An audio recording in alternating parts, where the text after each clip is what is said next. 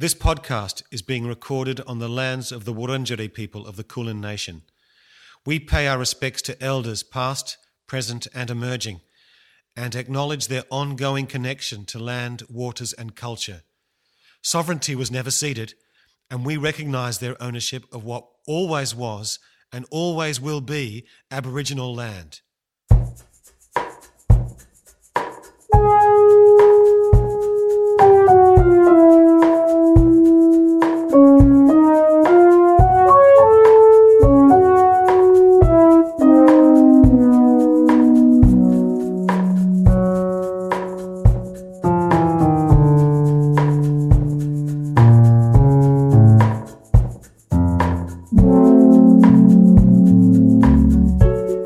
Welcome to Every Second Weekend, a podcast where I recreate the fortnightly tradition of my youth of chatting to, reading with, and of course, learning from my dad, John. Hi.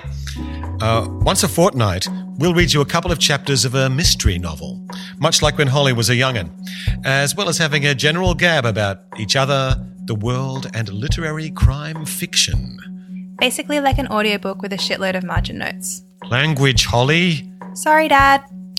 We're starting with Agatha Christie's Murder on the Links. And we recommend listening to the episodes in chronological order for obvious reasons. Okay, here's the podcast.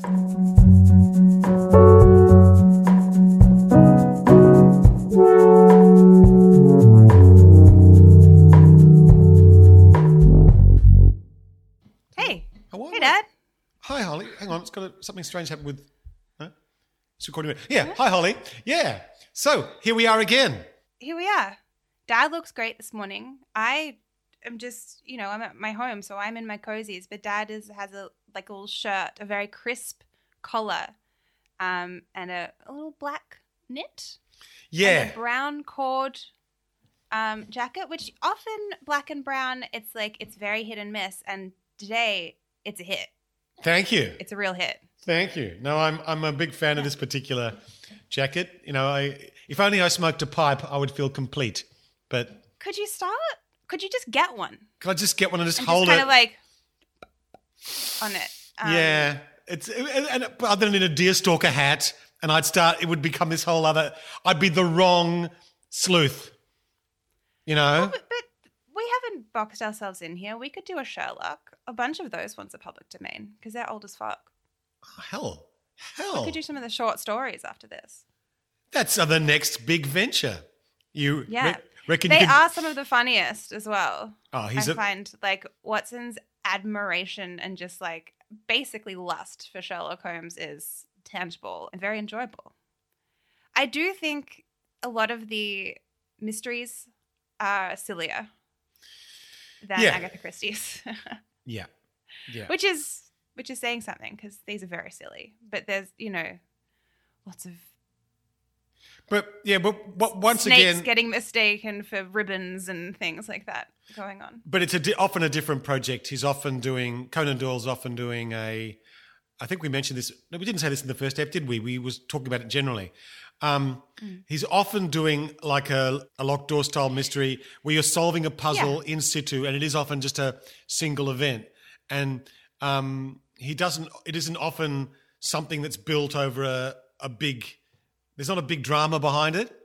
And the only times when he does that, he reaches right back into the past, and suddenly we're with the Latter-day Saints, dozens of years ago God. and all that stuff. But Those ones. But the actual mystery is usually quite contained. Yeah. Yeah. And often a lot of them aren't murders.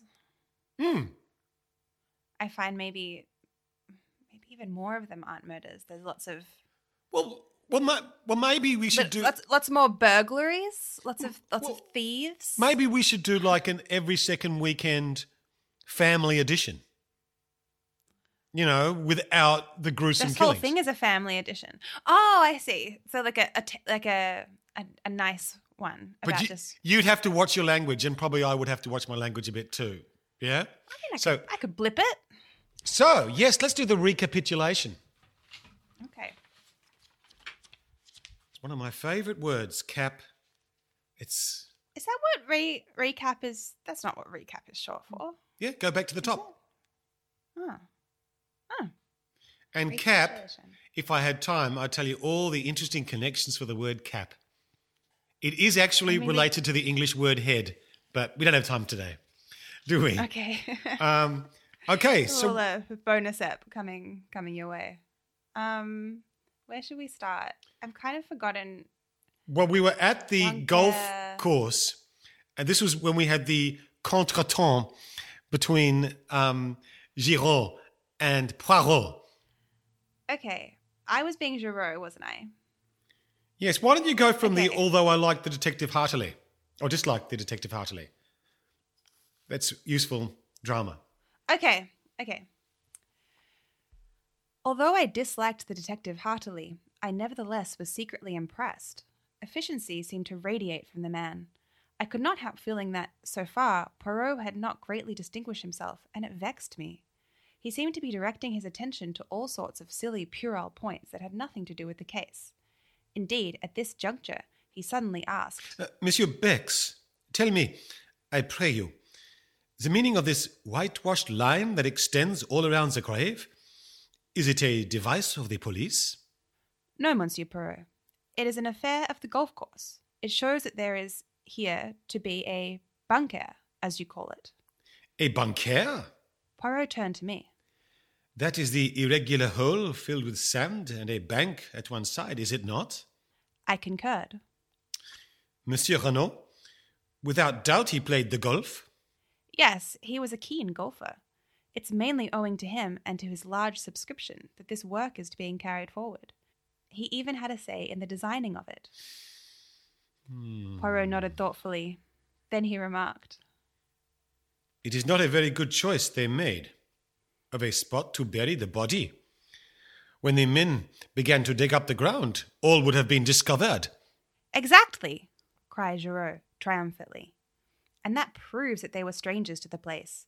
It's an excellent piece of indirect evidence, Yes. said Poirot doubtfully. No one who knew would bury a body there, unless they wanted it to be discovered. And that is clearly absurd, is it not? Giraud did not even trouble to reply, Yes, said Poirot in a somewhat dissatisfied voice. yes. Undoubtedly absurd.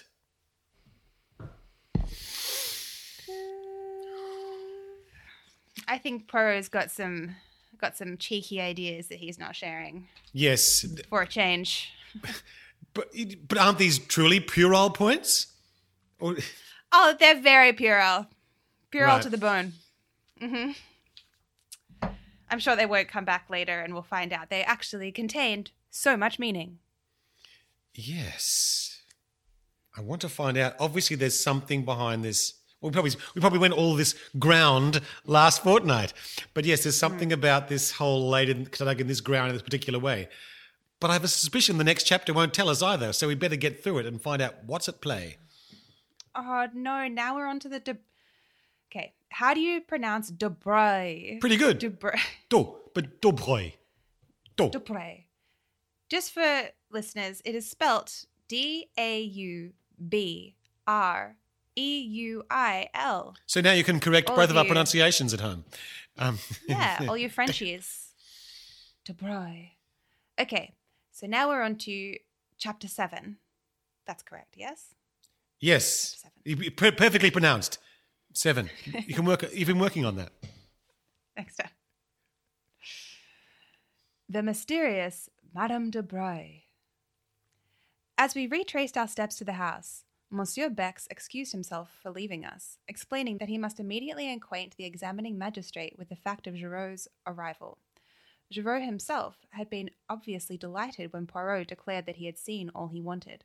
The last thing we observed as we left the spot was Giraud, crawling about on all fours, with a thoroughness in his search that I could not but admire. Poirot guessed my thoughts, for as soon as we were alone, he remarked ironically, At last you have seen the detective you admire. The human foxhound. Is it not so, my friend? At any rate, he's doing something, I said with asperity. What's asperity? He stumped. Yeah, but it's, yeah.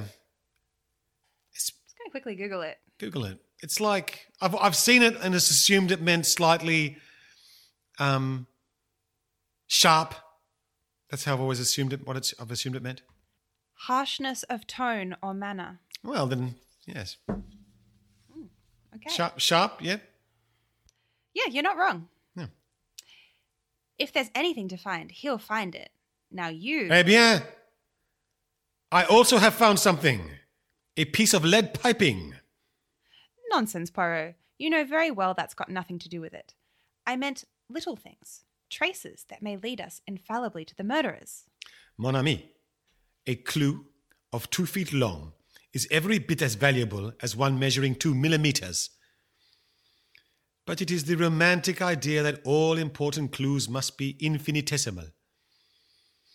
As to the piece of lead piping having nothing to do with the crime, you say that because Giraud told you so. No. As I was about to interpose a question. We will say no more. Leave Giraud to his search, and me to my ideas. The case seems straightforward enough, and yet, mon ami, I am not satisfied. And you know why? Because of the wristwatch that is 2 hours fast. And then, there are several curious little points that do not seem to fit in. For instance, if the object of the murders was revenge, why did they not stab Renaud in his sleep and have done with it? They wanted the secret, I reminded him. Poirot brushed a speck of dust from his sleeve with a dissatisfied air. Well, where is this secret? Presumably, some distance away, since they wish him to dress himself. Yet he is found murdered, close at hand, almost within earshot of the house. Then again, it is pure chance that a weapon such as the dagger should be lying about casually, ready to hand. He paused, frowning, and then went on. Why did the servants hear nothing? Were they drugged? Was there an accomplice? And did that accomplice see to it that the front door should remain open? I wonder if... He stopped abruptly. We had reached the drive in front of the house. Suddenly, he turned to me. My friend, I'm about to surprise you. To please you. I have taken your approaches to heart. We will examine some footprints. Where? In that right-hand bed yonder. Monsieur Bex says that they are the footprints of the gardener. Let us see if this is so. See, he approaches with his wheelbarrow. Indeed, an elderly man was just crossing the drive with a barrow full of seedlings. Poirot called to him, and he set down the barrow and came hobbling towards us. You were going to ask him for one of his boots to compare with the footmarks? I asked, breathlessly. My faith in Poirot revived a little. Since he said the footprints in his right-hand bed were important, presumably they were. Exactly, said Poirot. But won't he think it very odd? He will not think about it at all. We could say no more, for the old man had joined us. You want me for something, monsieur? Yes. You have been a gardener here for a long time, haven't you? 24 years, monsieur. And your name is? Auguste, monsieur. I was admiring these magnificent geraniums. They are truly superb. They have been planted long? Some time, monsieur. But, of course, to keep the beds looking smart, one must keep bedding out a few new plants and remove those that are over, besides keeping the old blooms well picked off. You put in some new plants yesterday, didn't you? Those in the middle there, and in the other bed also. Monsieur has a sharp eye. It takes always a day or two for them to pick up. Yes, I put 10 new plants in each bed just last night. As monsieur doubtless knows, one should not put in plants when the sun is hot. Auguste was charmed with Poirot's interest and was quite inclined to be garrulous. Garrulous. Garrulous. What is garrulous? Chatty. Huh. That is a splendid specimen there. Said Poirot, pointing.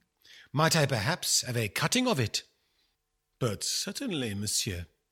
The old fellow stepped into the bed and carefully took a slip from the plant Poirot had admired. Poirot was profuse in his thanks, and Auguste departed to his barrow. You see? Said Poirot with a smile as he bent over the bed to examine the indentation of the gardener's hobnailed boot. It is quite simple. I did not realize That the foot would be inside the boot? You do not use your excellent mental capacity sufficiently. Well, what of the footmark? I examined the bed carefully. All the footmarks in the bed were made by the same boot, I said, at length, after careful study. You think so? Eh bien, I agree with you. Said Poirot. He seemed quite uninterested, and as though he were thinking of something else. At any rate, I remarked, you will have one bee less in your bonnet now. Mon Dieu! But what an idiom! What does it mean? What I meant was that now you'll give up your interest in these footmarks. But to my surprise, Poirot shook his head. Oh, no, mon ami. At last I am on the right track. I am still in the dark. But as I hinted just now to Monsieur Bex, these footmarks are the most important and interesting thing in the case. That poor Giraud. I should not be surprised if he took no notice of them whatever. At that moment, the front door opened, and Monsieur Ottet and the commissary came down the steps. Ah, Monsieur Perrault, we were coming to look for you, said the magistrate. It is getting late, but I wish to pay a visit to Madame d'Aubroy. Without doubt she will be very much upset by Monsieur Renault's death, and we may be fortunate enough to get a clue from her. The secret that he did not confide to his wife, it is possible that he may have told it to the woman whose love held him enslaved. We know where our Samsons are weak, don't we? We said no more, but fell into line. Poirot walked with the examining magistrate, and the commissary and I followed a few paces behind.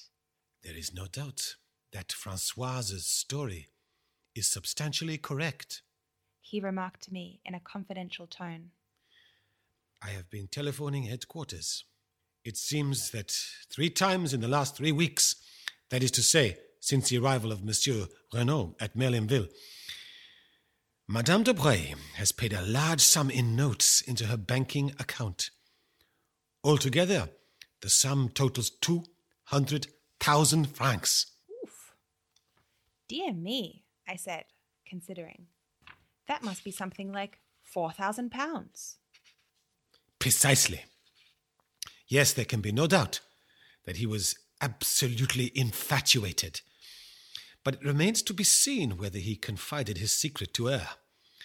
The examining magistrate is hopeful, but I hardly share his views. During this conversation, we were walking down the lane towards the fork in the road, where our car had halted earlier in the afternoon, and in another moment I realized that the Villa Marguerite, the home of the mysterious Madame d'Aubray, was the small house from which the beautiful girl had emerged. She has lived here for many years, said the commissary, nodding his head towards the house. Very quietly, very unobtrusively. She seems to have no friends or relations other than the acquaintances she has made in Merlinville. She never refers to the past, nor to her husband. One does not even know if he is alive or dead. There is a mystery about her, you comprehend. I nodded, my interest growing. And the daughter? I ventured. A truly beautiful young girl.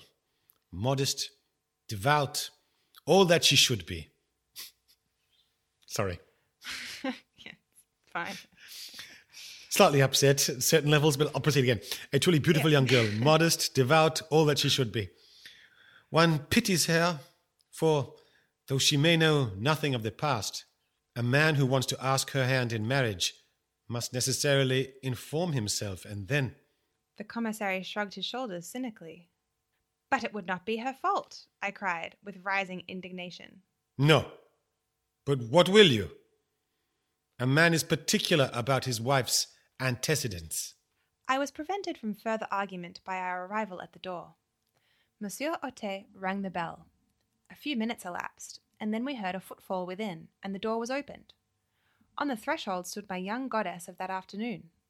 When she saw us, the colour left her cheeks, leaving her deathly white, and her eyes widened with apprehension. There was no doubt about it. She was afraid.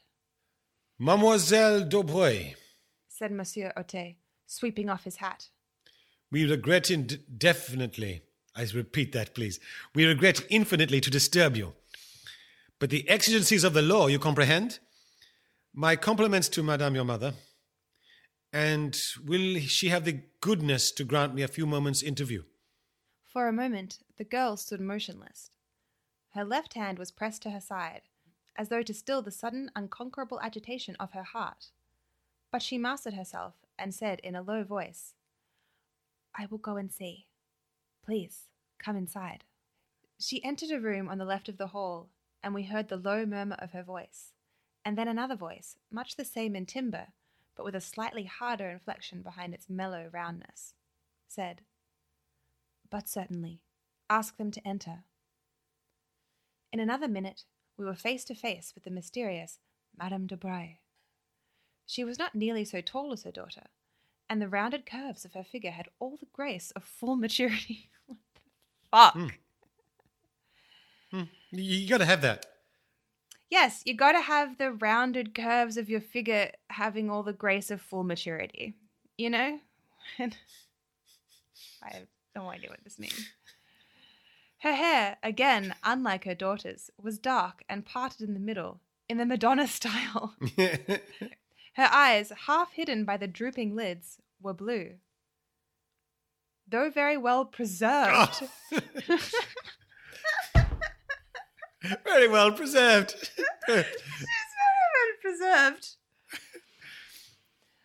Though very well preserved, she was certainly no longer young, but her charm was of the quality which is independent of age. Oh, thank you. Oh, what a favour. Okay. What does this old bag say? You wish to see me, monsieur? She asked. Yes, madame. Monsieur Otet cleared his throat. I am investigating the death of Monsieur Renaud. You have heard of it, no doubt. She bowed her head without speaking. Her expression did not change. We came to ask you whether you can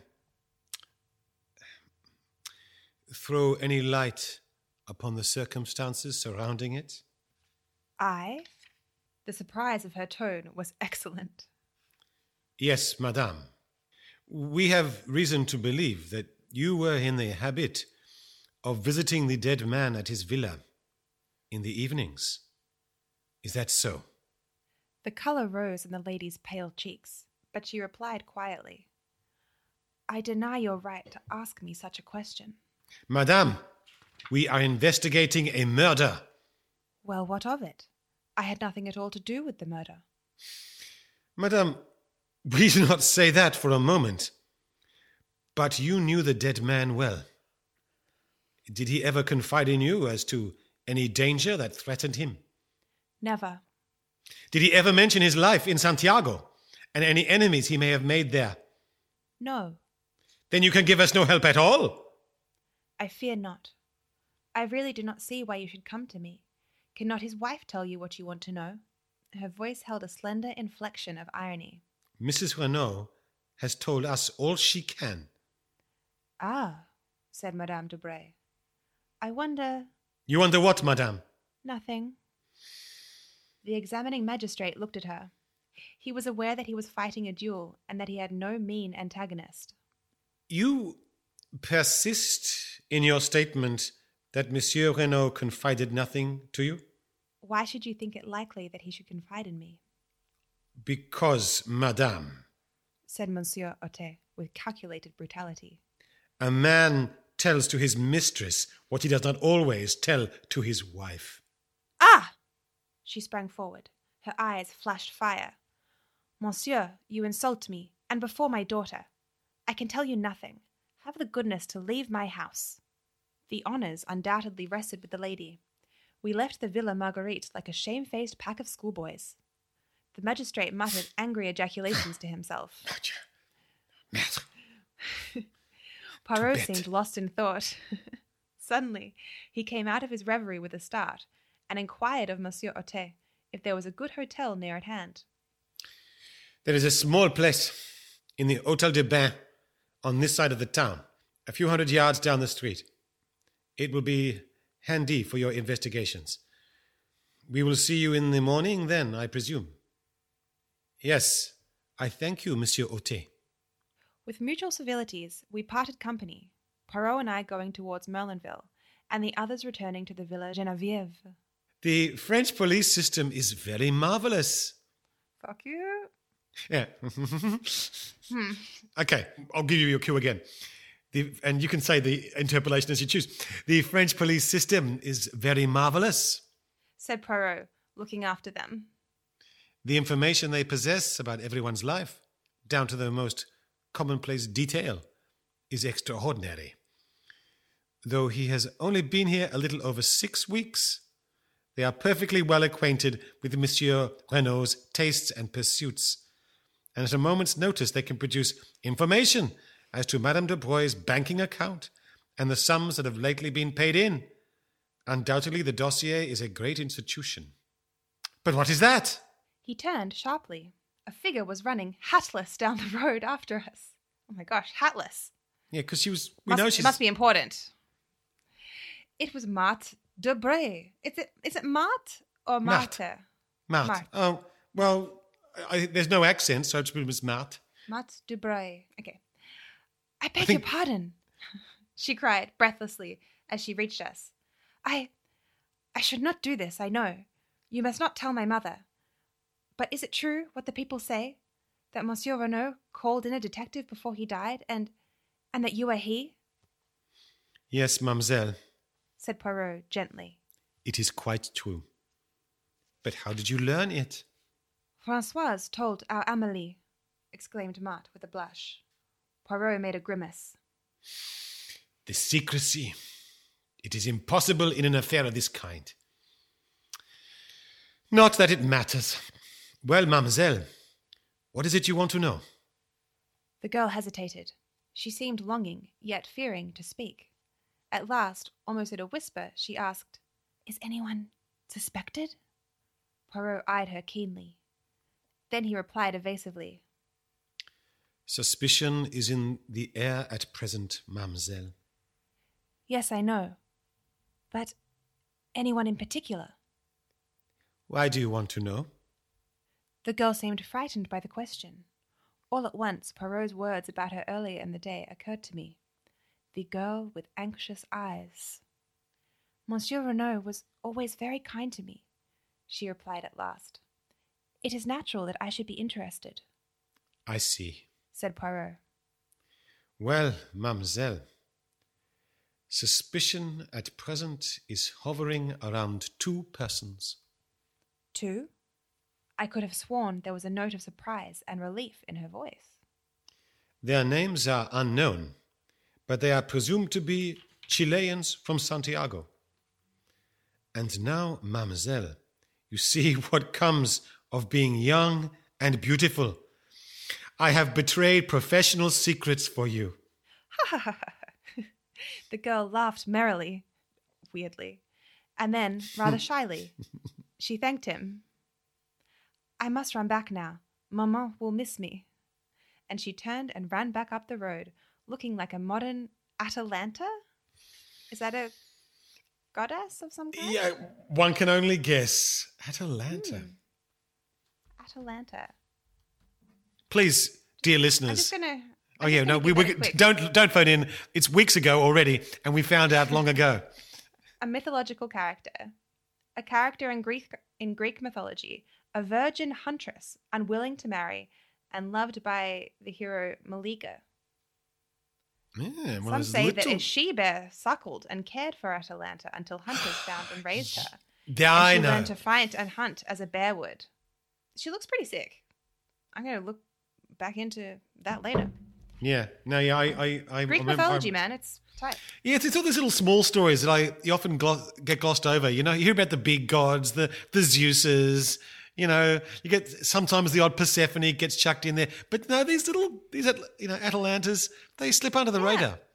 Yeah. Yeah. And she turned and ran back up the road, looking like a modern Atalanta. I stared after her. Mon ami, said Poirot in his gentle, ironical voice. Is it that we are to remain planted here all night just because you have seen a beautiful young woman and your head is in a whirl? I laughed and apologized. But she is beautiful, Poirot. We know you've said it about 4 times we're painting in the last paragraph. Yeah. Yeah, she's a babe. We got it. But she is beautiful, Poirot. Anyone might be excused for being bowled over by her. But to my surprise, Poirot shook his head very earnestly. Ah, mon ami, do not set your heart on Marthe Dobreuil. She is not for you, that one. Take it from Papa Poirot. Why, I cried, the commissary assured me that she was as good as she is beautiful. A perfect angel. Some of the greatest criminals I have known had the faces of angels, remarked Poirot cheerfully. A malformation of the grey cells may coincide quite easily with the face of a Madonna. Poirot, I cried, horrified. You cannot mean that you suspect an innocent child like this? Do not excite yourself. I have not said that I suspected her, but you must admit that her anxiety to know about the case is somewhat unusual. For once, I see farther than you do, I said. Her anxiety is not for herself, but for her mother. My friend, said Poirot. As usual, you see nothing at all. Madame Dobreuil is very well able to look after herself without her daughter worrying about her. I admit I was teasing you just now, but all the same, I repeat what I said before. Do not set your heart on that girl. She is not for you. I, Hercule Poirot, know it. Sacré! If only I could remember where I had seen that face. What face? I asked, surprised. The daughter's? No, the mother's. Noting my surprise, he nodded emphatically. But yes, it is as I tell you. It was a long time ago, when I was still with the police in Belgium. I have never actually seen the woman before, but I have seen her picture.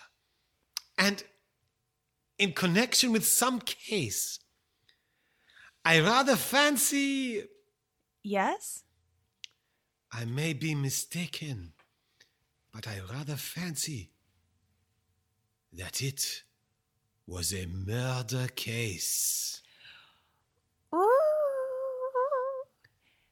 Are we Is going to there have any other kind of case? Yeah, that did kind of slightly bother me. It's like, yeah. Oh, twist. Yeah. What a reveal. What a clue. How could that have the two things in the one space? I mean, who would have thought? I really liked that chapter. That was solid. It was going places, it was drama, there was different levels. There were several different, we were over at the house. We were excusing Monsieur Bex. We were talking to Auguste. Then we went to the Villa Marguerite. Then we have I love just Poirot and Hastings time. You know? Just them having a little debrief. I mean, it was jam-packed. But a cast of characters, not just middle-aged French crime enforcement agents. Yeah. Law enforcement agents. You don't enforce crime, you enforce law. Yeah, I think that's what I mean. The law. The law. Yeah. So, but nothing... So obviously the little grey cells are clicking over in there. I think Poirot's got it solved already. But my God, it's only chapter 7. I mean, why are we going to wait now till the end? I'll just turn to the end now, shall I? Oh. No. Oh my. No. Oh my. Who would have thought it? No, did I tell you that, you know how I told you about the podcast that I like, that is Phoebe Judge from Criminal, is now reading this book. Yeah. As her like one chapter a day book. And so like first she did The Affair at Styles, and then she did Hand of Baskervilles, and then she did The Moonstone. And now she's doing this book, and it's so sad to me. This book? Because I was loving reading it. I was like, it was a chapter a day, and I got to listen to a chapter of Phoebe Judge reading a book. But now I can't listen to the podcast that I was listening to because I don't want to have the mystery spoiled for me while we're doing this. We're just going to have to binge record, Holly. We're just going to have to do all the next 10 episodes in one afternoon, an evening, and then resume every second Sunday with the next novel. And please get in touch with her and tell her what book are you doing next so that we can do something different. Oh yeah, I'll just DM Phoebe Judge. Hey babe, what's your next book? But she'll get comments and likes and all that stuff, that stuff. I just send her a little DM and say, like, I know you have like 100,000 listeners. I make this podcast with my dad where we do a mystery book and 18 people listen to it. I personally need to know what your next book is going to be. So should we guess? You never know. She seems like a great lady. She might tell me. Okay. We are at chapter 8, An Unexpected Meeting. We were up at the villa betimes. God damn it, it's the first sentence. What the fuck is betimes? Betimes, sometime. We've usually mean it to mean occasionally, but here it means sometime. Okay. At a time. At betimes, at a time. Yeah. Okay. But this is very old-fashioned English for this book, I would have thought, to use that word. So. Okay. We were up at the villa betimes next morning. The man on guard at the gate did not bar our way this time. Instead, he respectfully saluted us, and we passed on to the house. The maid Leonie was just coming down the stairs and seemed not averse to the prospect of a little conversation. Poirot inquired after the health of Mrs. Renaud. Leonie shook her head.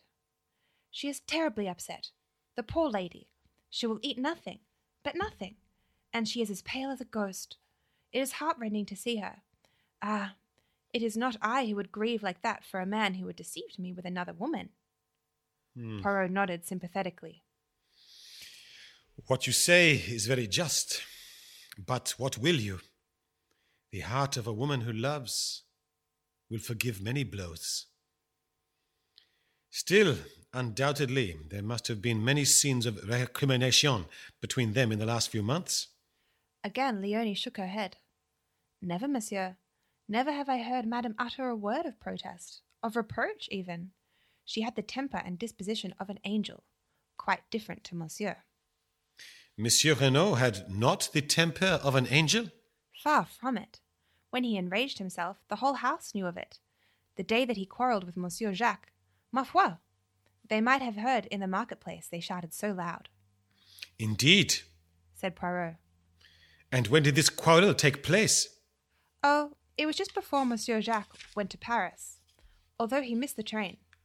He came out of the library and caught up his bag, which he had left in the hall. The automobile, it was being repaired, and he had to run for the station. I was dusting the salon, and saw him pass, and his face was white, with 2 burning spots of red. Ah, but he was angry. Leonie was enjoying her narrative thoroughly. And the dispute, what was it about? Ah, that I do not know, confessed Leonie. It is true that they shouted, but their voices were so loud and high, and they spoke so fast that only one well acquainted with English could have comprehended. But monsieur, he was like a thundercloud all day, impossible to please him. The sound of a door shutting upstairs cut short Leonie's loquacity. And Françoise, who awaits me, she exclaimed, awakening to a tardy remembrance of her duties. That old one, she always scolds. One moment, mademoiselle. The examining magistrate, where is he? They have gone out to look at the automobile in the garage. Monsieur the commissary had some idea that it might have been used on the night of the murder. Quelle idée? Murmured Poirot. as the girl disappeared. You will go out and join them? No. I shall await their return in the salon.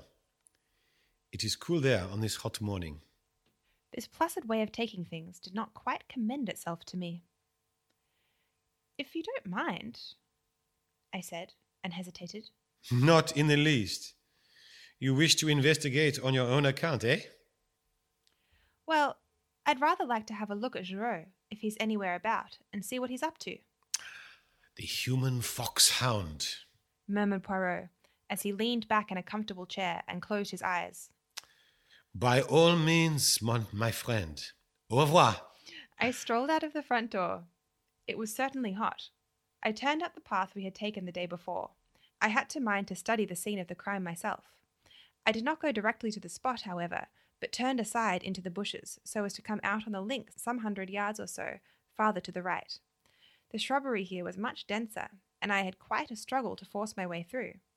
When I emerged at last on the course, it was quite unexpectedly with such vigour that I cannoned heavily into a young lady who had been standing with her back to the plantation. She unnaturally gave a surprised shriek. But I, too, uttered an exclamation of surprise, for it was my friend of the train, Cinderella. The surprise was mutual. You! We both exclaimed simultaneously. The young lady recovered herself first. My only aunt! She exclaimed. What are you doing here? For the matter of that, what are you? I retorted. When I last saw you, the day before yesterday, you were trotting home to England like a good little boy.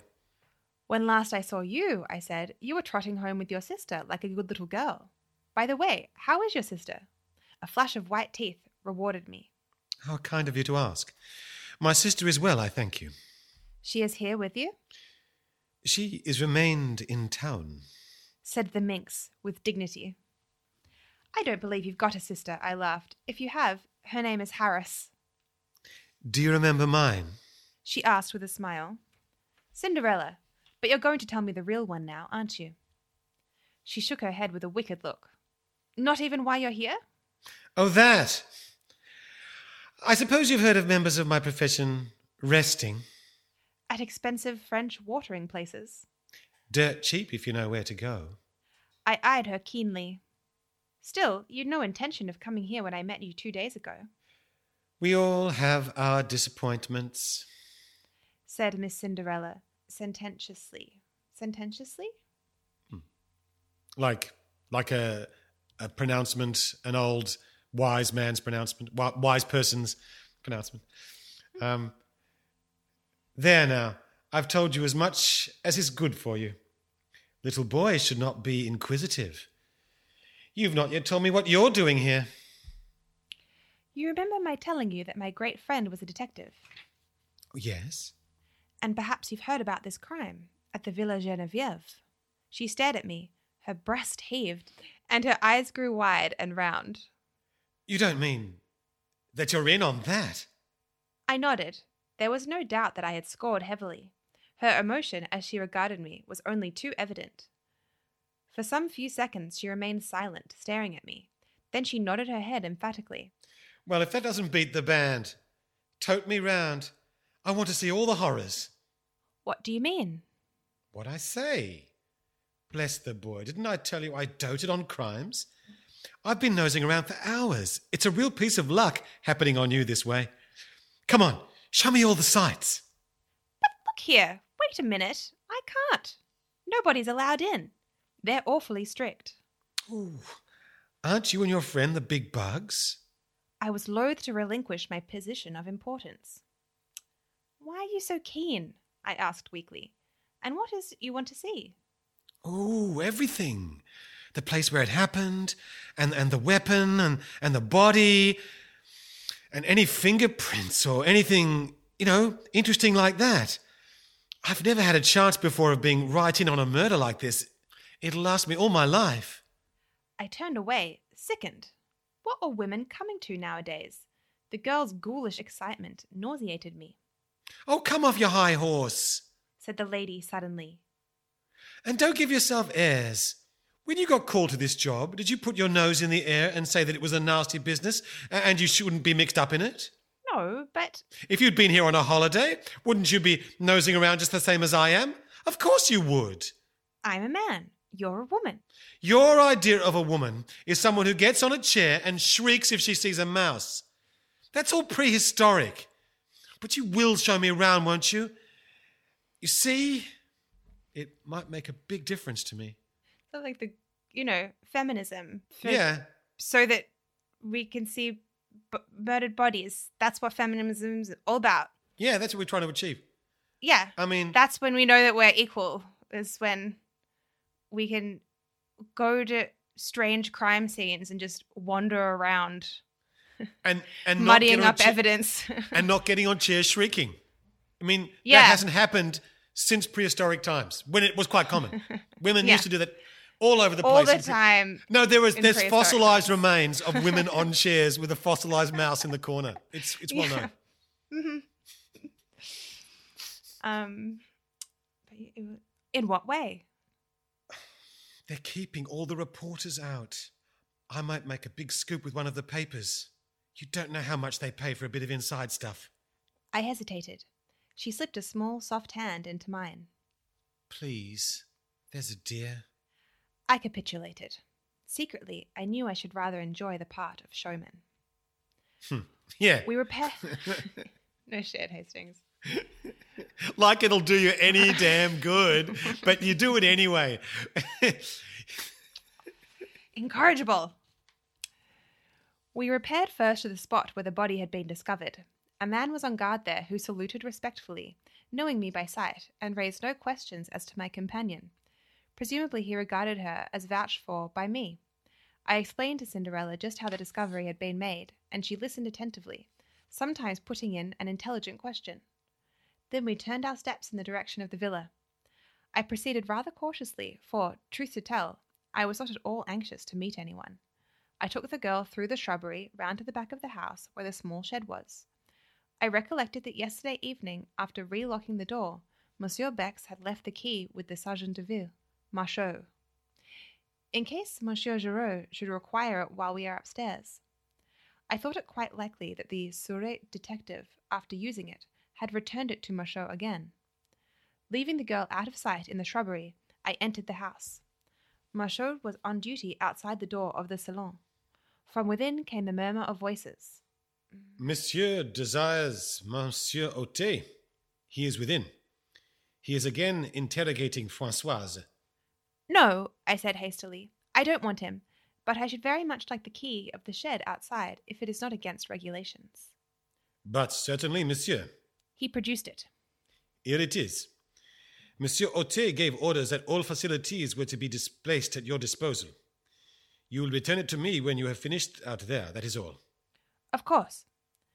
I felt a thrill of satisfaction as I realized that in Marchot's eyes, at least, I ranked equally in importance with Poirot.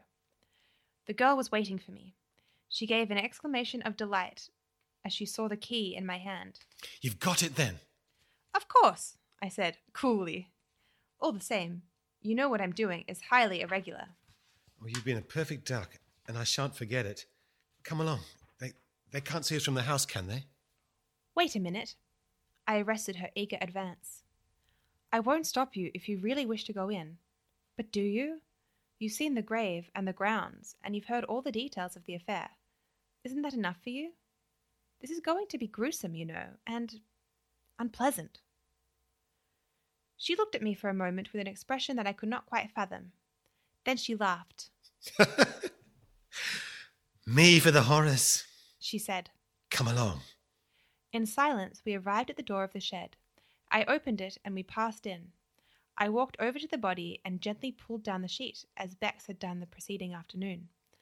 A little gasping sound escaped from the girl's lips, and I turned and looked at her. There was horror on her face now, and those debonair high spirits of hers were quenched utterly.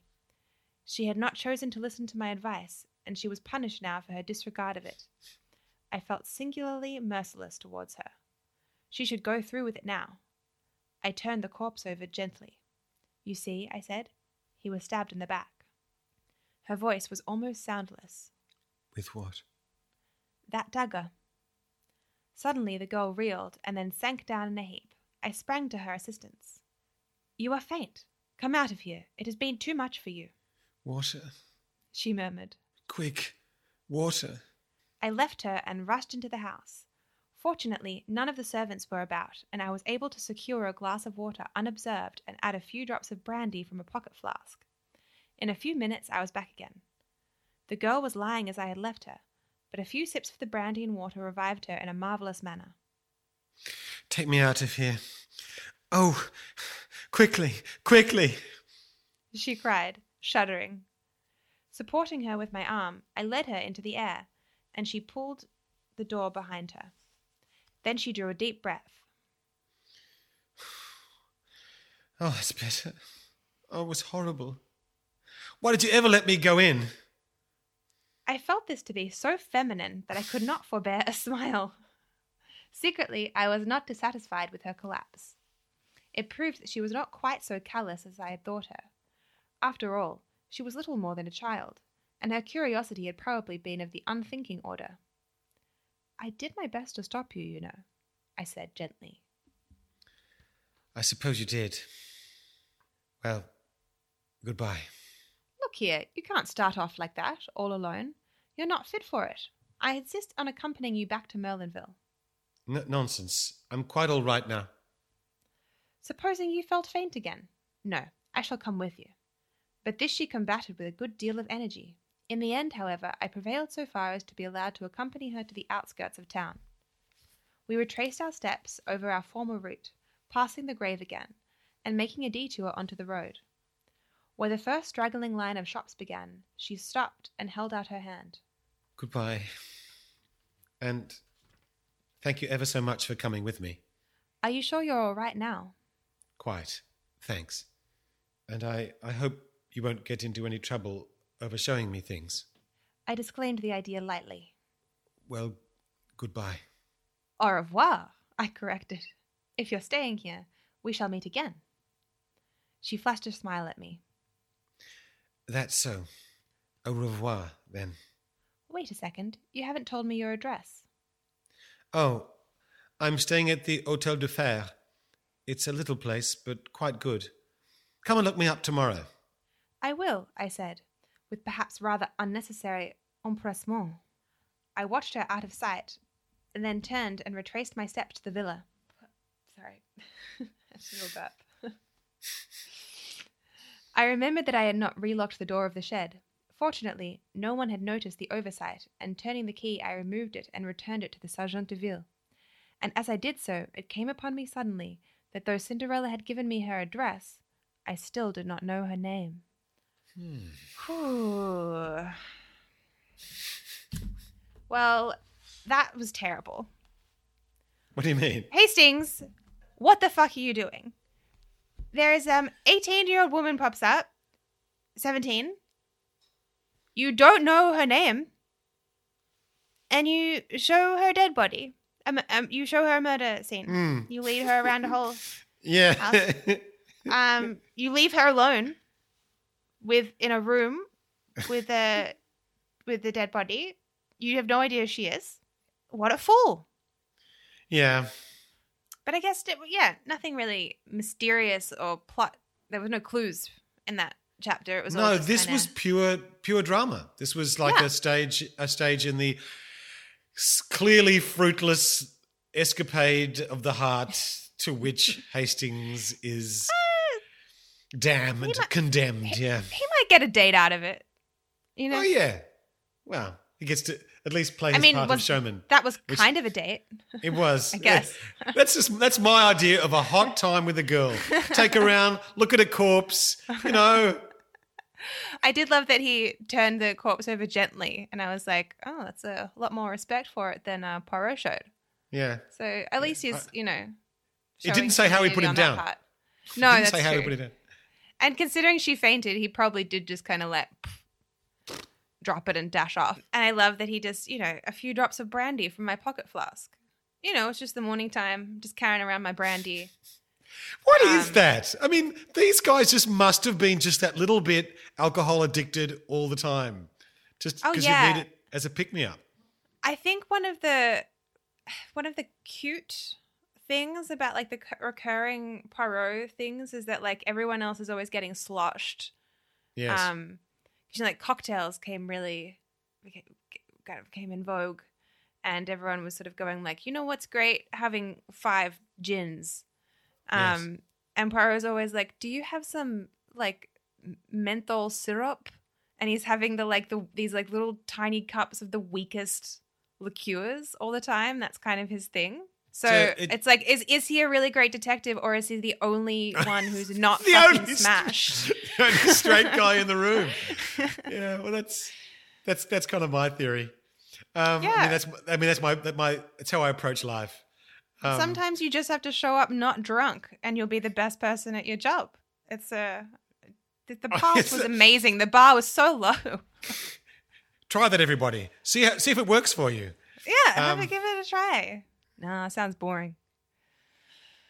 Well, we live in a drinking culture, my friend. It's a drinking culture. We sure do. Yeah, I had a couple of drinks last night, and I think just it really hadn't been sleeping. Trying to get a good night's sleep in the global pandemic is, I think, been challenging for a lot of people. There's a lot of anxieties that you can kind of keep at bay, and then you hop into bed and you're like, but what if everyone died or something? And yeah, it can make sleeping a little bit more difficult than usual. Anyway, this is all to say that I think that my lack of sleep and stress that I was putting my body under kind of amplified my couple of drinks into making it feel like I'd had 1 million drinks. Yeah. Sometimes when you've got all that, when you just unlock all the weariness that you're holding at bay with the tension, it's just it's the floodgates. I wonder how Hastings sleeps. Probably great. He's just always sipping brandy. Yeah, they say the alcohol is the alcohol. You see, I'm putting the in front of things I don't normally do. They say alcohol isn't great for your sleep quality, and that's my experience too. Yeah, it can help you fall asleep, but it doesn't help you stay asleep, and the sleep quality is bad. But brandy's pretty weak, right? I thought it was like brandy does the job. Yeah. Oh right, okay. I just thought it was like half. Like it was like half the strength of whiskey or something. I'll have to go look at my label. Maybe. And now that I'm saying it out loud, I realize I have no evidence to support that thing that I have in my head. It's just that I've never drunken it, and I associate it with cooking, and I'm just like, it's just a bit of brandy. I only used to drink it back in my student days. Or am I thinking of sherry? Is sherry weak? No, sherry. Yeah, it'd be weaker than brandy. I'm thinking of sherry. Sherry is basically, as I understand it, it's wine with brandy in it. Right. Sherry's a fortified wine, I think. So feral. Oh. Yeah. Is it like port? Well, port is a fortified wine too, yeah. Oh, disgusting. Yeah. Disgusting. Well, it's like mulled wine. But when I was at university, it was the Brideshead Revisited era. And so we were all doing BAs. We were all doing Brandy Alexanders those days. You're sipping BAs while you're doing your BAs. And doing exactly while wearing lots of whites. Lots of cricket whites were being worn in those days and little sweaters. Terrifying and sweet at the same time. Yeah. Well, that's probably enough for now. Let's log off and eat our croissants that we have. Dad and I have got croissants that we on Sunday mornings we used to have them in the morning. Dad would go and get them, and I would be tucked up in bed. Sometimes I would come, but usually you would just cycle out and pick up some fresh ones and bring them home. I didn't tell your mum I was leaving you alone on Access weekends. No. Sorry, Mum. Fine. Every time we went to the bakery together, it was early in the morning. For some reason, I had to go as well. And I definitely didn't stay in bed by myself for 10 minutes asleep. Ever. Not even a second. Not a single moment. That would have been negligent parenting. Yeah. Horrid. Access parenting. So now Dad and I have our croissants, and we're going to go and eat them. Eat them too. I'm very excited about them. Yes. Well, if you could lead off with the Goodbye, Dad. Goodbye, daughter.